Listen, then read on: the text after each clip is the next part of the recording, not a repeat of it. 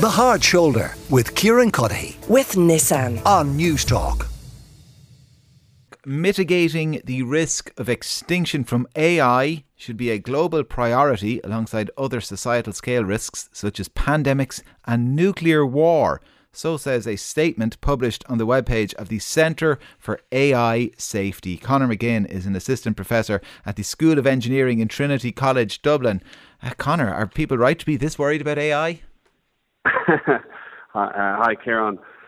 I'd say that look, we know AI is going to change the world in ways that are unseen, but possibly the statement you just mentioned is a little bit premature. So, in what ways might it change the world for the better, and what ways for the worse? Well, certainly we've seen that the use of AI, for example, in medicine, especially in kind of diagnostic medicine, being able to help us identify cancers and develop cures in ways in which that would be very challenging for people to do. So, AI has been able to exceed human intelligence for the good. There's numerous examples of that. I think for the harms, I guess, I think one of the big concerns we'd have is employment. Of course, people having their employment affected. But I think the things we started to see emerge recently around the use of what are called large language models. These are the AIs that are able to effectively speak to us very realistically. I suppose there's concerns that their applicability could, for example, increase the use of cheating.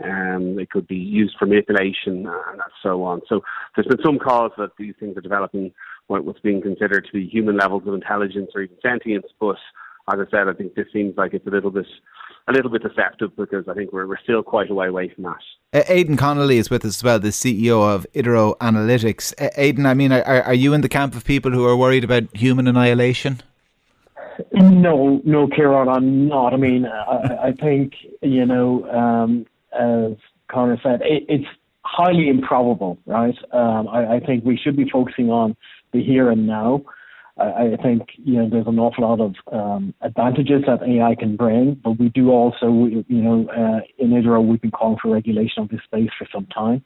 We think it's a great technology for mankind, but it needs regulation.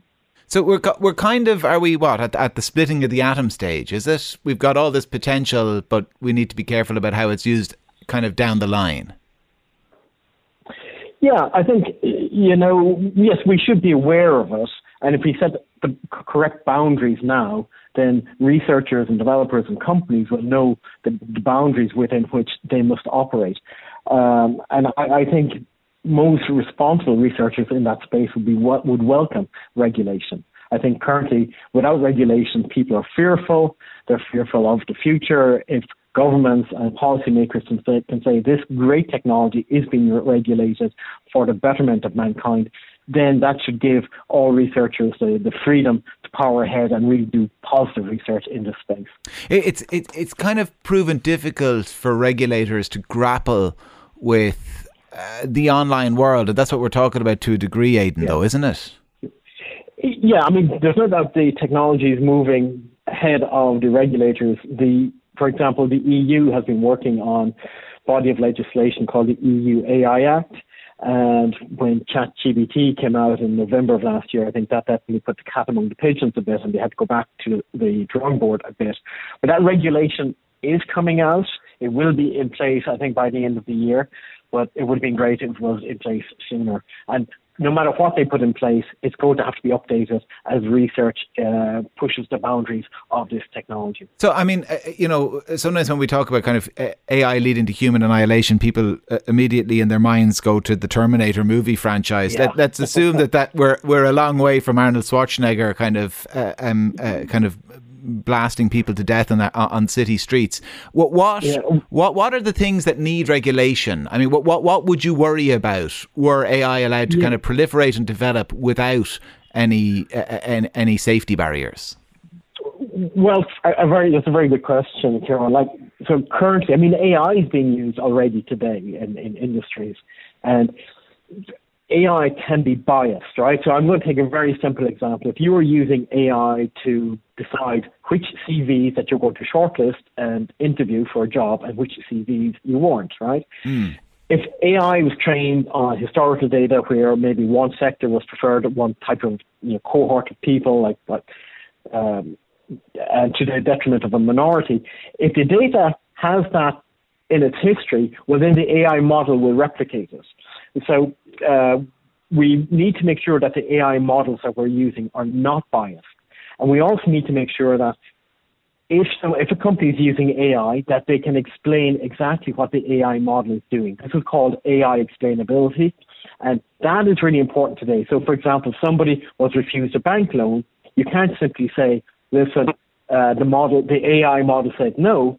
You should be able to say, well, you were refused a bank loan because maybe whatever, you were in overdraft for the past 6 months or something like that. And we need that transparency in AI today. Okay. Conor, the same question to you. I mean, without guardrails, what are the things you would worry about? Well, I think, let's be clear, there's few guardrails at the moment, and I would say that the concerns we have about this existential threat of AI happening at some point in the future is distracting from what's actually happening now. Like, there's been unmanned, weaponry that have been used for decades. We're seeing that increasingly in Ukraine and Russia. The energy costs of building these models has been commented on to be very substantial. We've seen that in other sectors like crypto, but equally within AI, it's also very significant. We're seeing currently around generative AI, for example, big issues over IP, copyright issues that these AIs are coming up with music and coming up with art that's based on other people's work, and it's not at all clear at the moment, like, how do we give out royalties and how that affects, people in the creative industries.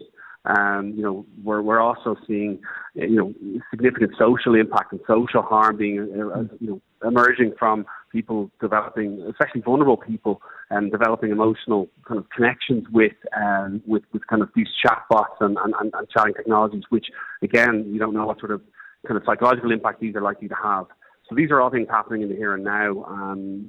As Aidan said, like, these are not, abstract ideas that will happen in decades' time. These are happening now, and it's hard to see how regulation will adapt, because I think with technologies like these, they improve and they iterate at a much faster speed than we can take a breath to regulate. So it's a challenging problem for sure. That emotional connection, I'm not sure if you read, there was a fascinating piece in the New York Times a few weeks ago whereby the writer asked the AI to role play, and after a few hours the AI got to the point where it was demanding that he leave his wife because the AI was in love with him. Like, it was just, and which was all kind of very funny and easy to poke fun at.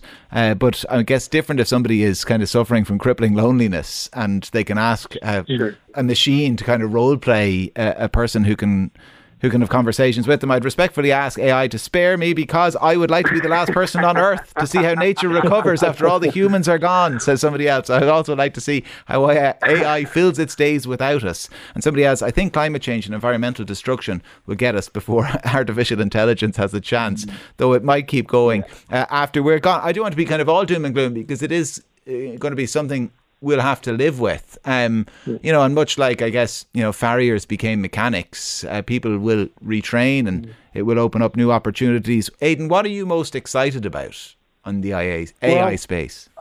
Yeah, I think it will really advance areas such as medicine and the likes, but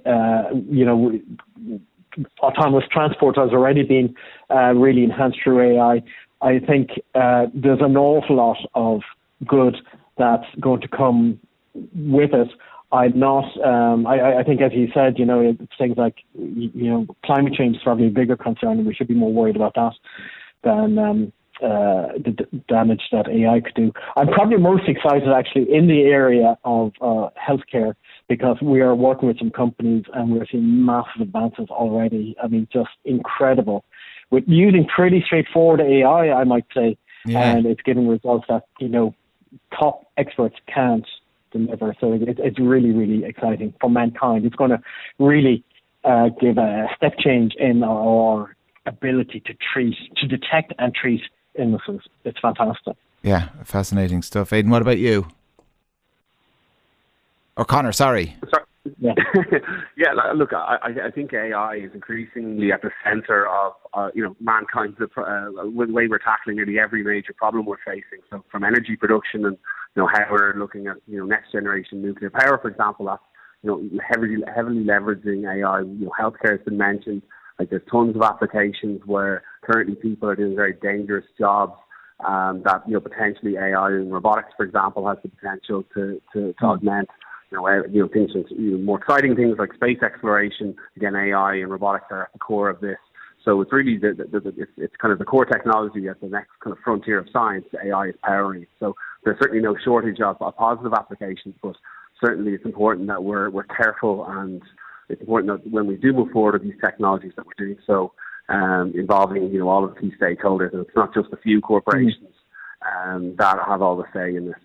Well, my favourite text so far on this is from Drew, who is listening from Regina in Saskatchewan in Canada. He says, we already know that AI is taking over, but if it was really smart, it would have already deleted those Terminator movies, so we wouldn't know how to stop it. Drew, that is a fair point. Well made. Thank you for the text, and thank you to Aidan Connolly, the CEO of Idiro Analytics, and Conor McGinn, Assistant Professor at the School of Engineering in Trinity College, Dublin. The Hard Shoulder with Kieran Cuddihy. With Nissan. Weekdays from 4 on News Talk.